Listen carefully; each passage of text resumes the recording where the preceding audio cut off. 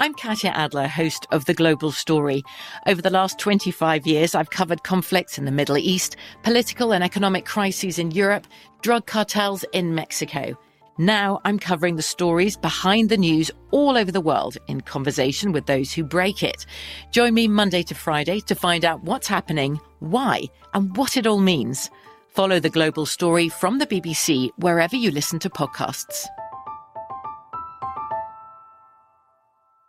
I'm late for a very important date. Time is running out to score adult theme park tickets at child prices from Undercover Tourist. This summer, make your Walt Disney World vacation more affordable than ever. Escape into a place where magic has the power to transport you into stunning worlds and your favorite stories for less. Buy from Undercover Tourist, an authorized seller, and link to official Walt Disney World apps so you can add on Genie Plus and Lightning Lane upgrades easy. Book your adult theme park tickets at child prices with Undercover Tourist now and save. UndercoverTourist.com.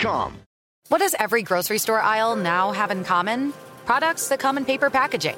And we don't just mean the obvious ones like cereal boxes and juice cartons. From beauty products to boxed water, there are more opportunities to go papertarian than ever before. So why should you? Because paper comes from a renewable resource and can be recycled up to 7 times. Simply put, it's the smart choice for the environment. And it turns out, the easiest choice for you. Learn more at howlifeunfolds.com/papertarian. Hi, everyone. I'm Katie Couric, and welcome to Next Question. In this unprecedented time of the coronavirus pandemic, many of us are cooped up, on edge, full of anxiety about our upturned worlds, and fearful that family, friends, or ourselves could succumb to this virulent bug. And yet, a lot of people are finding comfort in a surprising source: Steven Soderbergh's 2011 thriller, Contagion.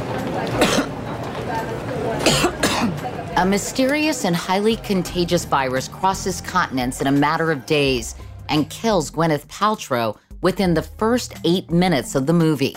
What happened to her? What happened to her? Okay. The result? Citywide lockdowns, panic-driven looting sprees, and mass graves.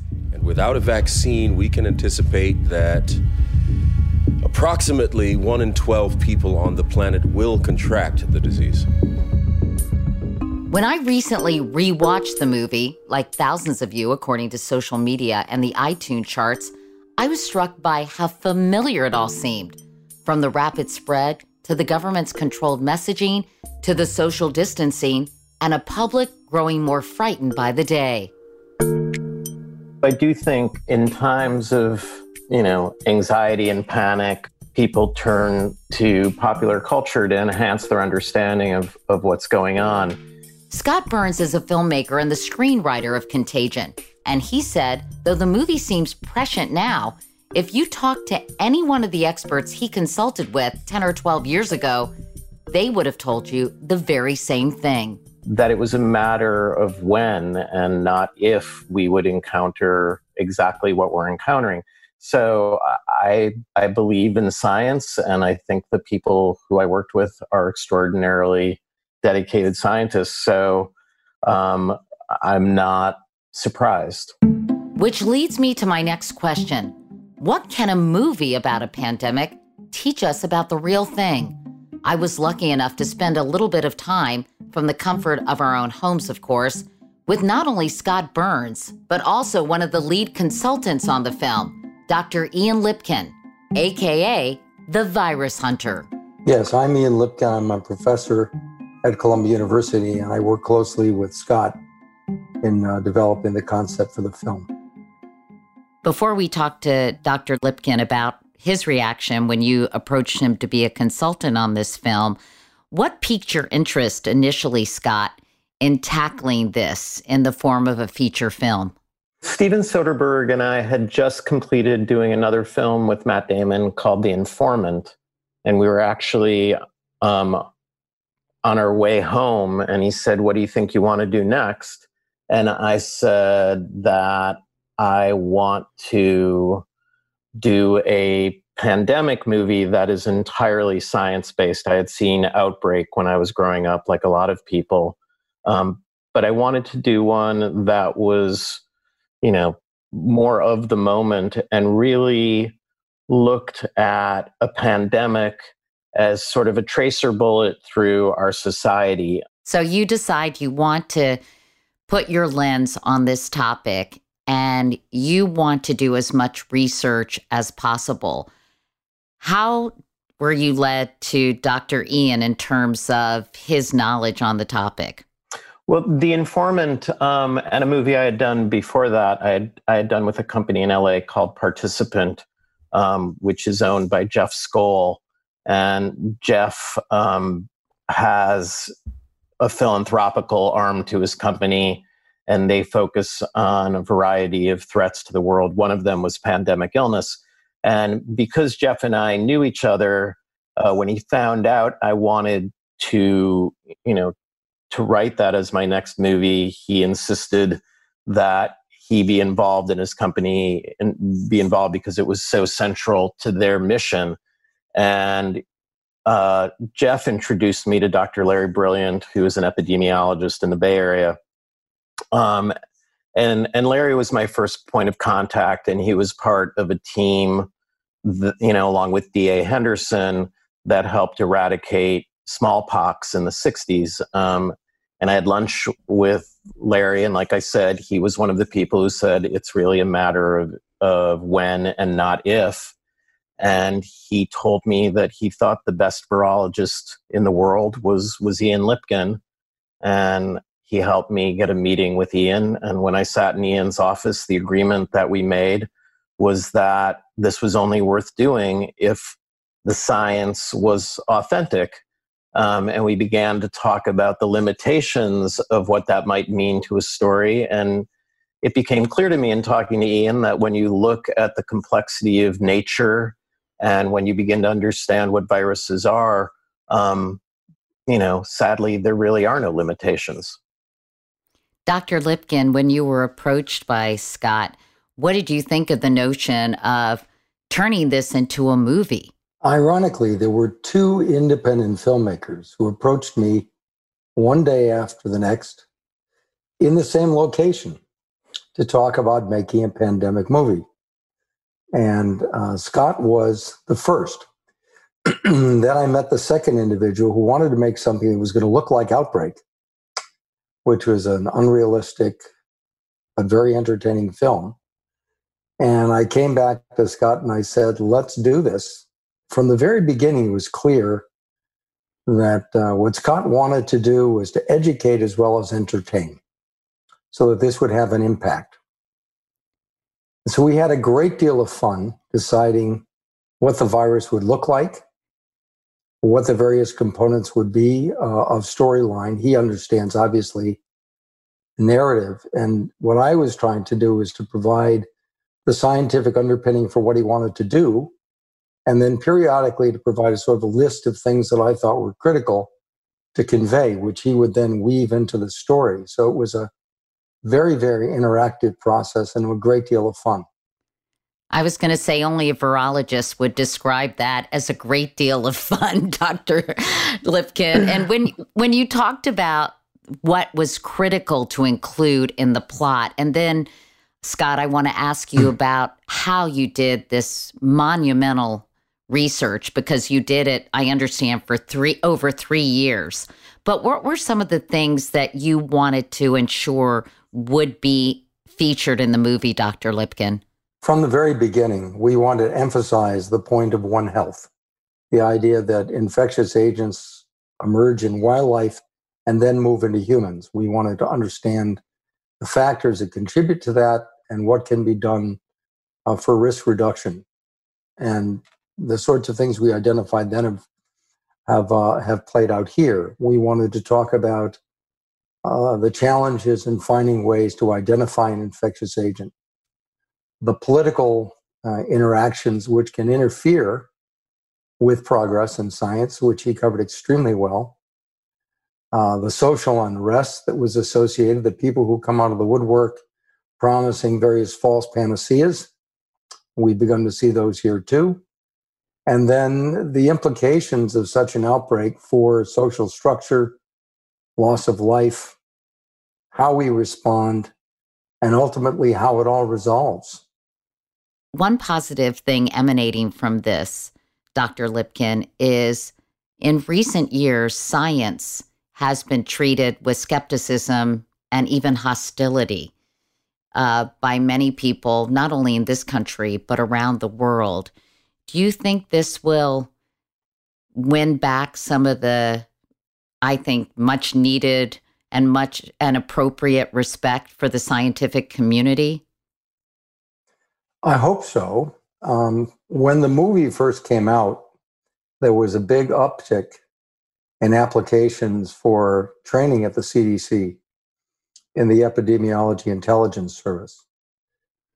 We think, as I look right now at the number of applications we're receiving at the School of Public Health at Columbia, despite the fact that we're shut down, there are people who are writing and asking, how can they join? How can they be helpful? What can they do? So it is having an impact in that respect. This trend to not believe science or to dismiss it must be disconcerting to you.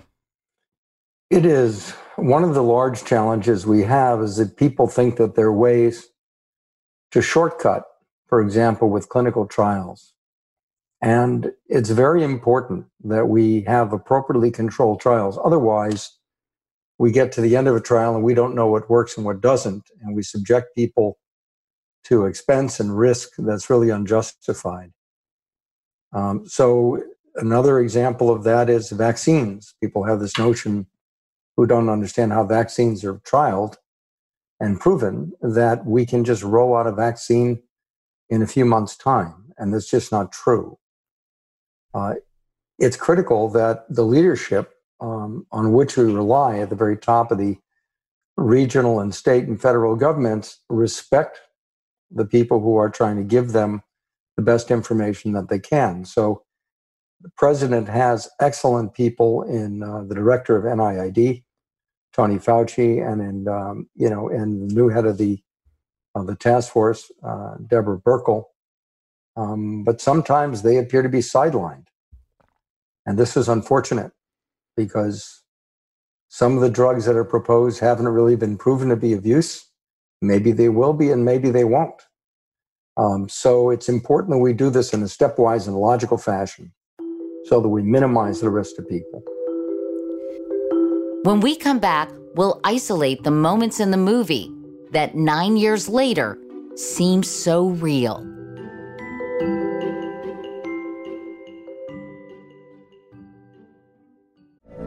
From BBC Radio 4, Britain's biggest paranormal podcast is going on a road trip.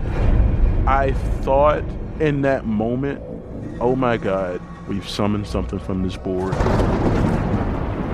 This is Uncanny USA. He says, somebody's in the house, and I screamed. Listen to Uncanny USA wherever you get your BBC podcasts, if you dare.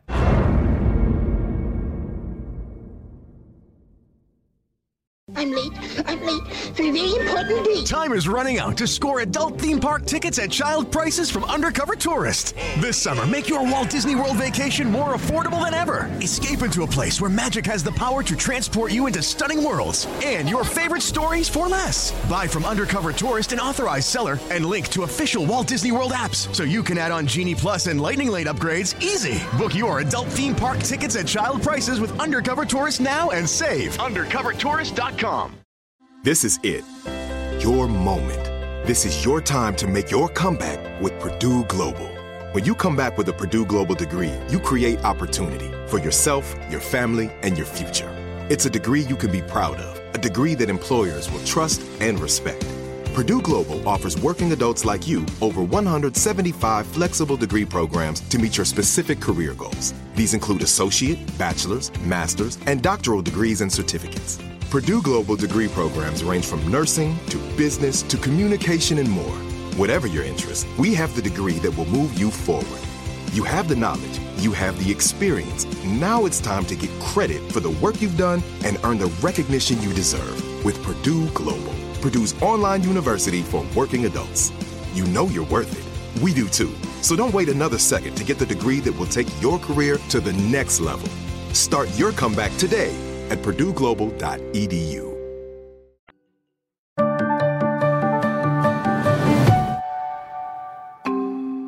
Contagion, of course, isn't just about the spread of a new virus. It's about the spread of information, about how narratives around public health are created, who creates them, and how they're disseminated.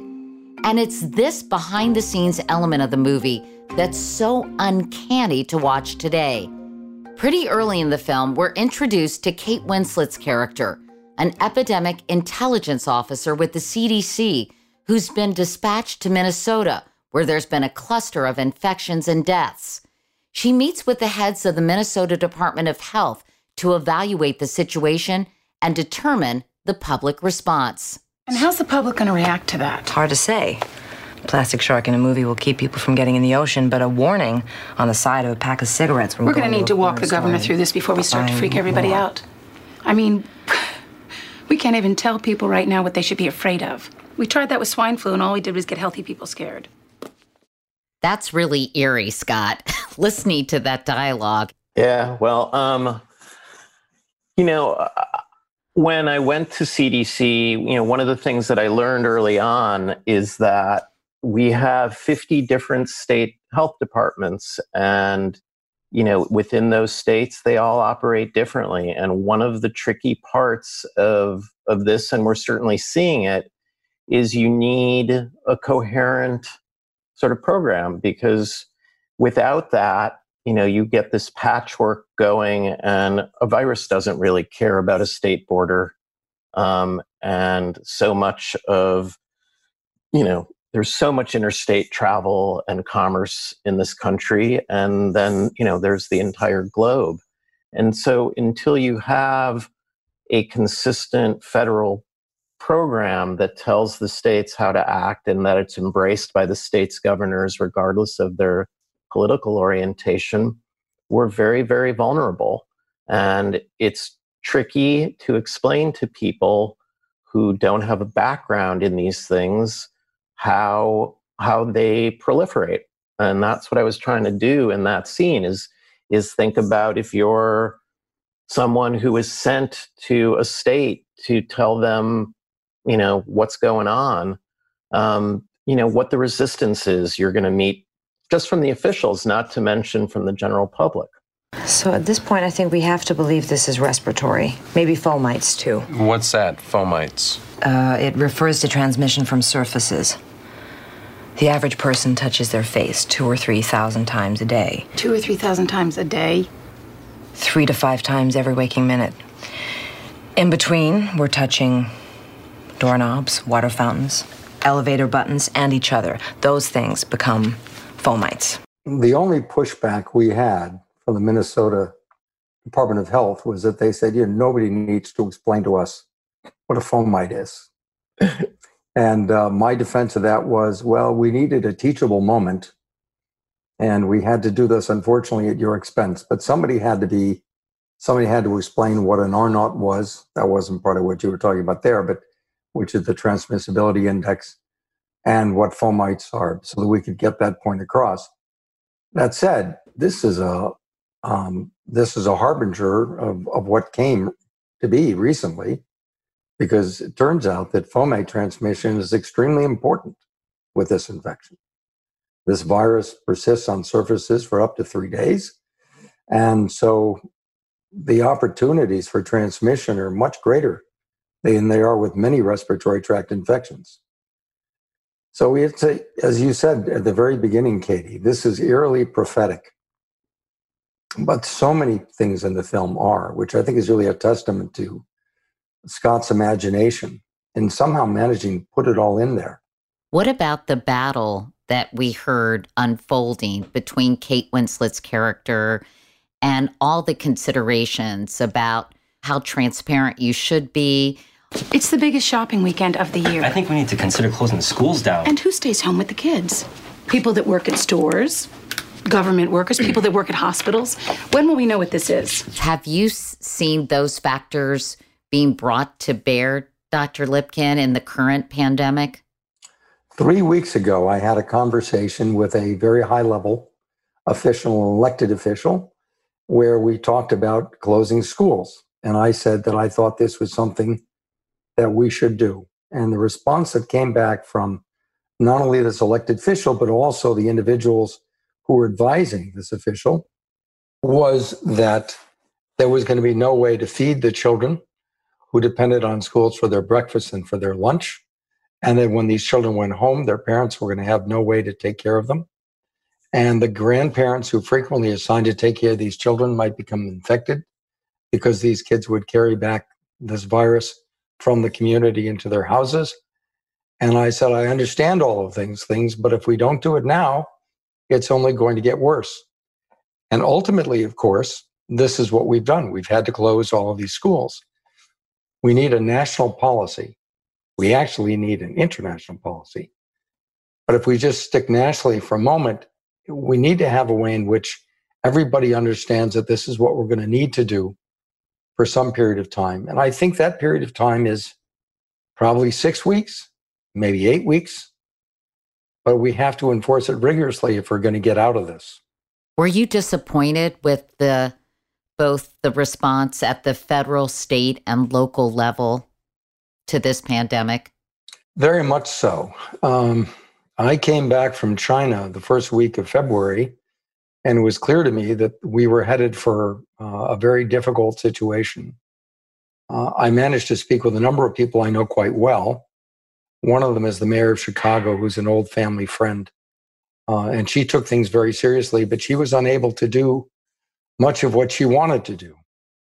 And here in New York, as you know, there's been a struggle between the city and the state, upstate and downstate, in terms of kinds of responses that we're willing to entertain. I think that we should have closed things earlier. And I think that that would have made a difference, but we'll never know. What about the federal response, Dr. Lipkin? Well, the problem in talking about the response at the federal level is that I don't want to discourage cooperation. I think there are many things that the president has done that I think have been extremely helpful. I think that some decisions about closing borders, for example, to people who are coming in from areas where there were concerns, were very, very useful.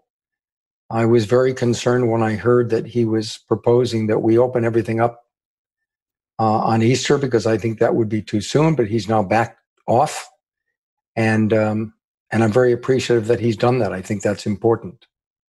Why do you think people did not take the potential threat seriously? In this kind of work, you're a victim of your own success. If you're proactive, if you prevent an outbreak from taking hold, then nobody really knows about it. You've been successful, but there's no, it's not like you store up goodwill and resources so that you can be ready for the next one. The feeling, therefore, is that it's really not going to happen, and people become somewhat complacent. After 9/11, with the anthrax attacks, there was a lot of interest in jumpstarting the biological research that we do into emerging infectious agents and biodefense in general. And there was a program set up, which is one of the first places I worked with Larry Brilliant closely, in something called the National Biosurveillance Advisory Subcommittee. It's a very long name, but our objective was to try to figure out how prepared we were to get the information needed so that we would be able to respond in real time in the event of an emergency. One of the things we learned, and that was established under George Bush, was that there was a lot of duplication within the government. We could become more efficient and more effective if we were to synchronize and integrate our efforts. And then the second version of that, which was under Obama, I chaired with Jeffrey Engel from North Carolina, who was in the Department of Health there. That group came out with a very similar set of recommendations to the first group. And then that committee was disbanded. And to my knowledge, it's not been reconvened, and I don't know that it ever will be convened. So without that committee in place in the White House, providing real-time advice to the people who need to make decisions, it's very difficult to see how we're going to get out of this. When we have financial crises, we have a Fed, right, which responds and tries to make decisions and has some autonomy. We don't have that in public health. We have very, very good people like, at NIH and in HHS, and I think the secretary of HHS is also excellent. But they are purely advisory. And if people don't listen to them, then there's a risk, and in this case, a price to be paid. Scott, I thought we might explore the behavior of this virus through your film. Matt Damon, who is the protagonist, is immune to this. If I'm immune, can't you use my blood to cure this? Blood serums can take a long time to make and are very expensive. But the good news here is that you're not going to get sick. Tell me how you were able to establish him as a character and why that was so important to the plot of the film. Well, he's Matt Damon, and nobody wants to see him die. So that part was easy. No, there you go. You're going all Hollywood on us, Scott. One of the things that he and I discussed is that humans are all very different, and we're seeing it with this virus as well. And that people, who have underlying conditions may have one experience. People who are of a certain age may have another, and that in the film, Matt's character is exposed, but doesn't get sick. And I think that that's an important thing for us to remember at this moment in time, is that, that humans have seen pandemics before, and that, we survive, and we have remarkable immune systems. I think that's something that people should celebrate. We're pretty, incredible animals. Everyone has a different experience. And just as, in history, there's a typhoid Mary who can spread a disease, there are also individuals who seem to be resistant, and we can learn quite a bit from them. Dr. Lipkin, there are Matt Damons running around who seem to be immune to this virus. I think that as we learn more about this pandemic, we're going to find that the majority of people who are infected have only mild disease or no apparent disease whatsoever. And there are ways in which we can sort this out. It's not going to help us in the short term, but in the longer term, I think it will. I think what we're going to find is that the majority of people who are infected with this virus don't have symptoms or have only mild symptoms of a disease.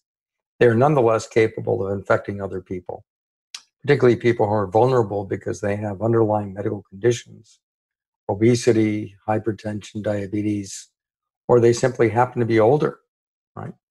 And if you're a smoker, very good time to stop.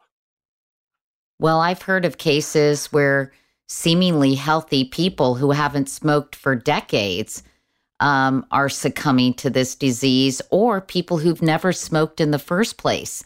Have you been able to understand why somebody healthy in their 30s or 40s seems to be affected? Is it the level of virus they're coming into contact with, or could it be an underlying condition they just don't know about? I think either of those is possible. I mean, there are people who probably do get a larger dose of virus than others. And there are probably people who are immunocompromised but don't realize it, either because they're not getting sufficient sleep or because they're malnourished or there's something about which they're not aware. There may also be genetic factors that we don't yet understand. All of this is under study now in many institutions. We should say it's somewhat of a cruel irony that you yourself, Dr. Lipkin, as you stifle yet another cough, you've been diagnosed with COVID-19. How do you think you got it, and how are you doing? Well, there was a concern initially because we do work with the virus in our laboratory that I might have become infected there. But in fact, the virus work is not something that I've been anywhere near for several weeks. And we didn't even open the virus that we're using as a sample to grow the stocks that we're using for our work now until after I'd already left the lab. So my case was community acquired. I traveled through China without any difficulty, never got infected there, and I got infected here in the community. This is now a community acquired disease, and it's very easy for anyone to get it. And one of the reasons why I talked about the fact that I was infected was to make the point that if I can get infected, knowing what I do know, anybody can get infected. This is a disease that is a risk to us all. Can you tell us what the symptoms have been for you with coronavirus? Yes, I had an upper respiratory tract infection that was not COVID that preceded this. And I was recovering from that. I felt like I was doing quite well. And then suddenly I developed a sort of a non-productive cough and a fever and then a splitting headache. And I never get headaches. And I had that and I knew that something was different. So I went into my, not into the laboratory, but I drove to the laboratory and I took swabs and I handed them off to my team because we have tests for all of these things. And they called me up and they said, you have an enormous amount of virus, Ian. So far, one of the highest viral loads we've seen. So I've been recovering from that. And I wish everybody well. This is not something that you're going to want to get. It's tough, particularly in my people, my vintage or older. But you are on the mend, because some people say they feel better and then their health sort of goes downward and then they feel better again. So where are you on this cycle? I'm at day 11. So I feel like I'm truly on the mend at this point. It's a slow process, but yesterday I walked 2 days ago I walked a mile. Yesterday, a mile and a half. Today I'm going to do 2, and I'm going to get back into shape as quickly as I can. There's an enormous amount of work to do. Coming up, how our pandemic nightmare might end. That's right after this.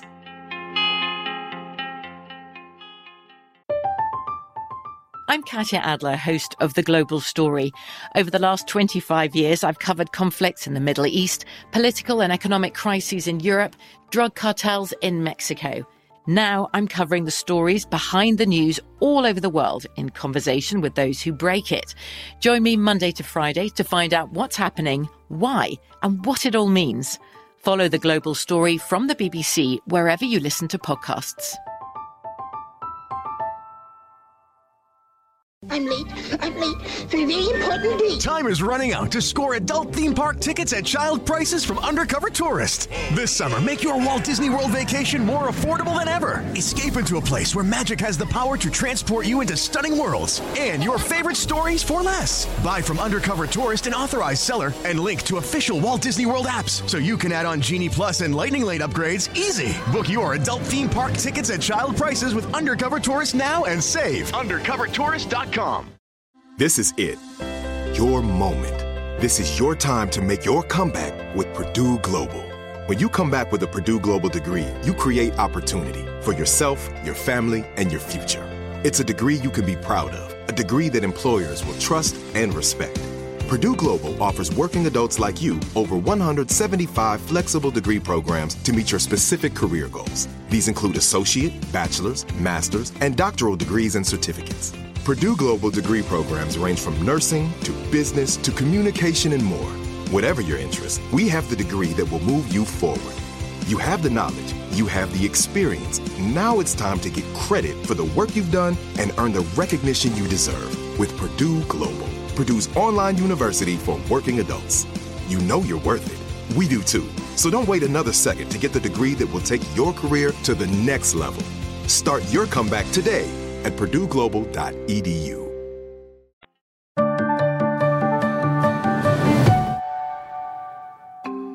Spoiler alert, everyone. By the end of Contagion, the heroic scientists working against the clock are able to develop a vaccine for the movie's fictional pathogen called MEV1. And let me tell you, by the end, you'll need a little good news. This vaccine is a result of the courage and perseverance of a remarkable few. We shall now begin the drawing. John.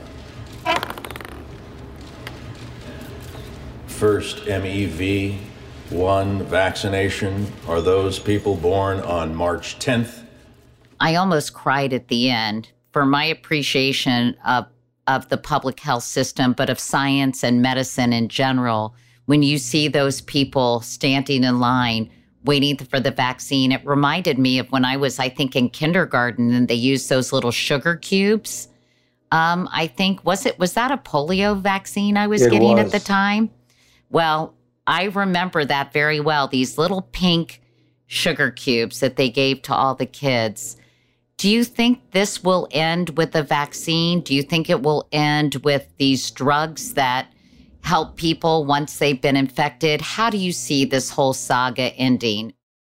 The vaccine is going to be the definitive end for this challenge to public health.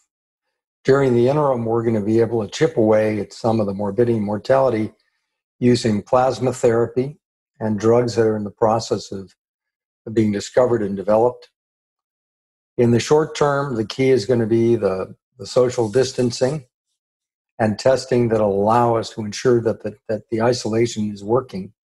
And that's really where I think the foci need to be now, on the social distancing and the use of plasma therapy to treat people who are sick or exposed while we continue to work on the vaccine.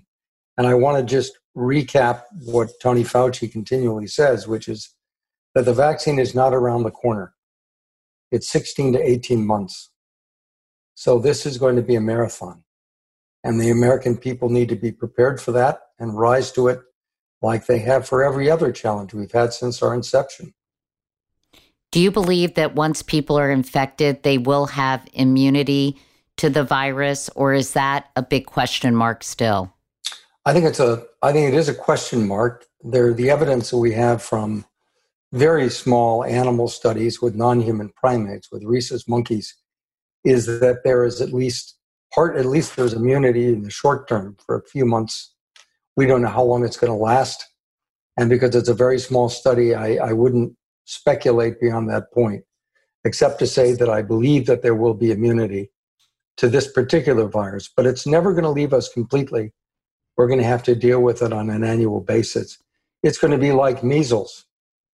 And we need to think about, getting people ready for the idea that we are going to have to do vaccinations, because as you know, there's a population which is not insubstantial in this country that doesn't believe in vaccinations. Scott, what about you? How do you hope this will end, and any final thoughts from you? From a screenwriter's point of view, we're still very much in the first act of this particular story. The next two acts, I'm not going to write any more than any other person in our society. We're all going to write the rest of this movie together.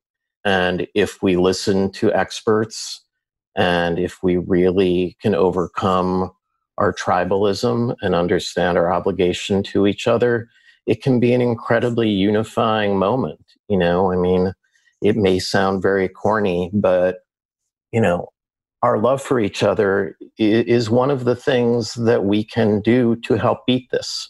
And if people take their responsibility to their fellow citizens seriously, the movie has one kind of an ending.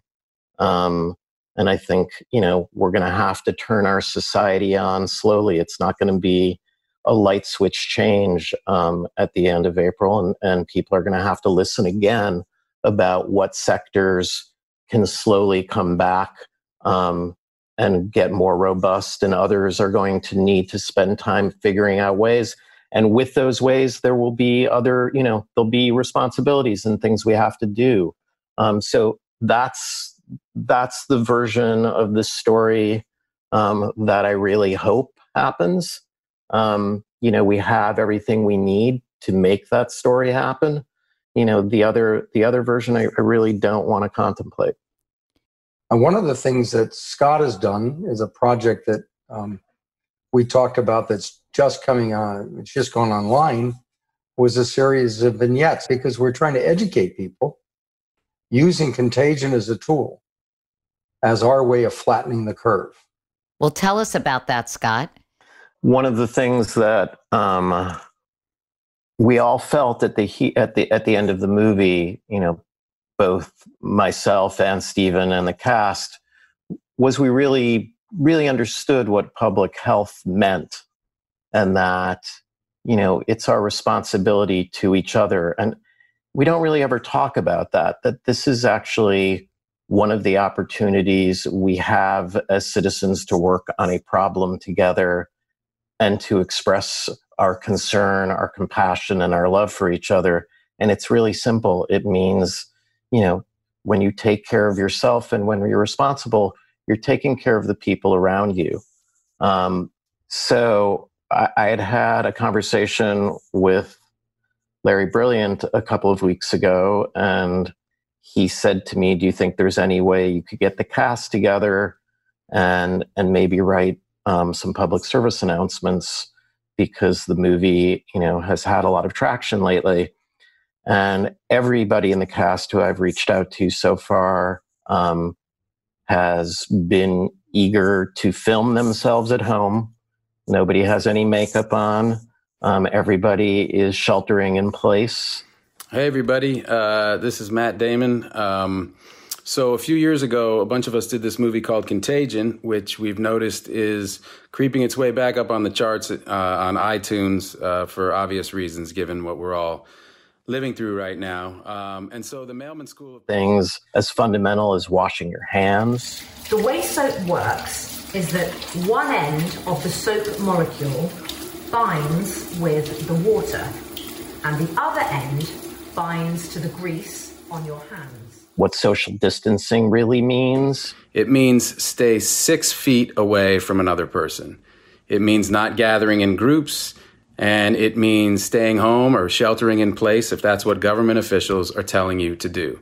About how a pandemic is everywhere, but it's not everywhere at once. So if it's not where you live today, you can bet that that's going to change.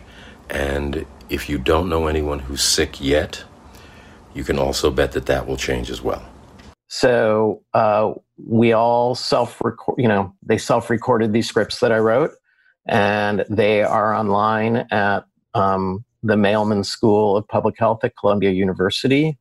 Every day, because, some people know that I wrote this film, I get emails with question marks, and I get sent theories of where this came from, and conspiracy theories and theories of cures. And, it becomes something for everyone to utilize for a host of other agendas.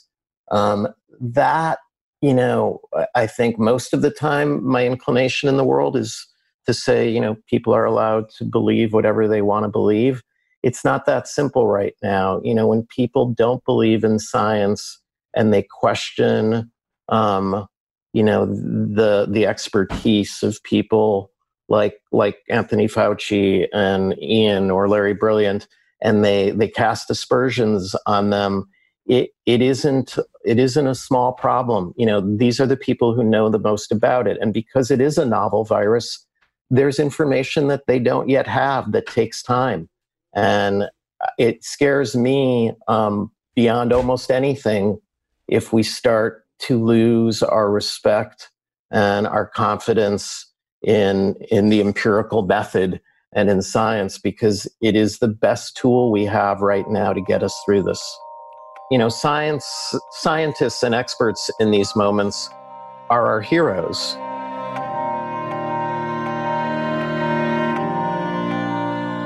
You can check out all of those contagion-inspired PSAs, by the way, by going to controlthecontagion.org.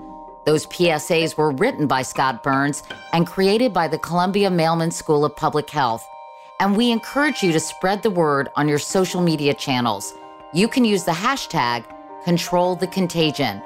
I'll be doing the same, so make sure you follow me on Instagram, Twitter, Facebook, and all the rest. Before we go, I wanted to leave you with a moment of kindness. This one comes from a listener named Suzanne Curry, who shares how the St. John's Church in Barrington, Rhode Island, is connecting with its congregants during this time of social distancing. They had a virtual happy hour last Thursday at 5 o'clock, and that was my mom's first Zoom call. She's 81 years old, and I helped her with it. And then they have had church virtually on Sundays at 9 a.m. They were broadcasting it live on Facebook, and then they did a Zoom last Sunday, and it was very helpful. Thank you so much, Suzanne, and good for your mom for getting on Zoom. And you guys can keep sending your moments of kindness or connection, the ones that you've witnessed or experienced. Just leave your name and a detailed message at 844-479-7883. That's 844-479-7883. You can also email me at info@katiecouric.com. Just put kindness in the subject line.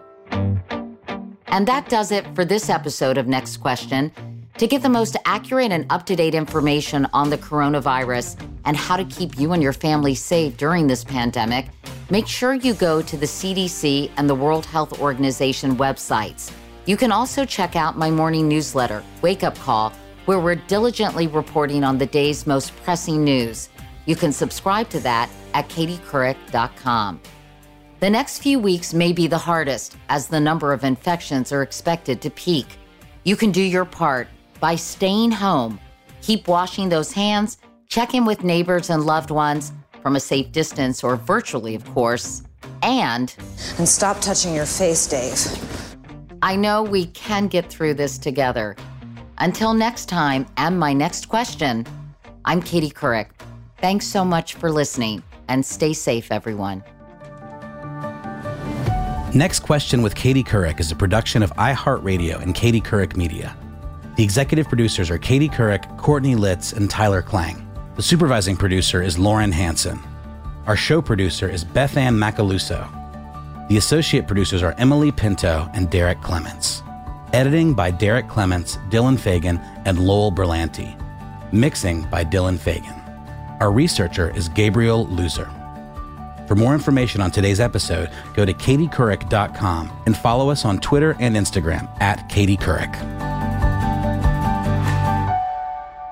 For more podcasts from iHeartRadio, visit the iHeartRadio app, Apple Podcasts, or wherever you listen to your favorite shows. From BBC Radio 4, Britain's biggest paranormal podcast is going on a road trip. I thought in that moment, oh my God, we've summoned something from this board. This is Uncanny USA. He says, somebody's in the house, and I screamed. Listen to Uncanny USA wherever you get your BBC podcasts, if you dare.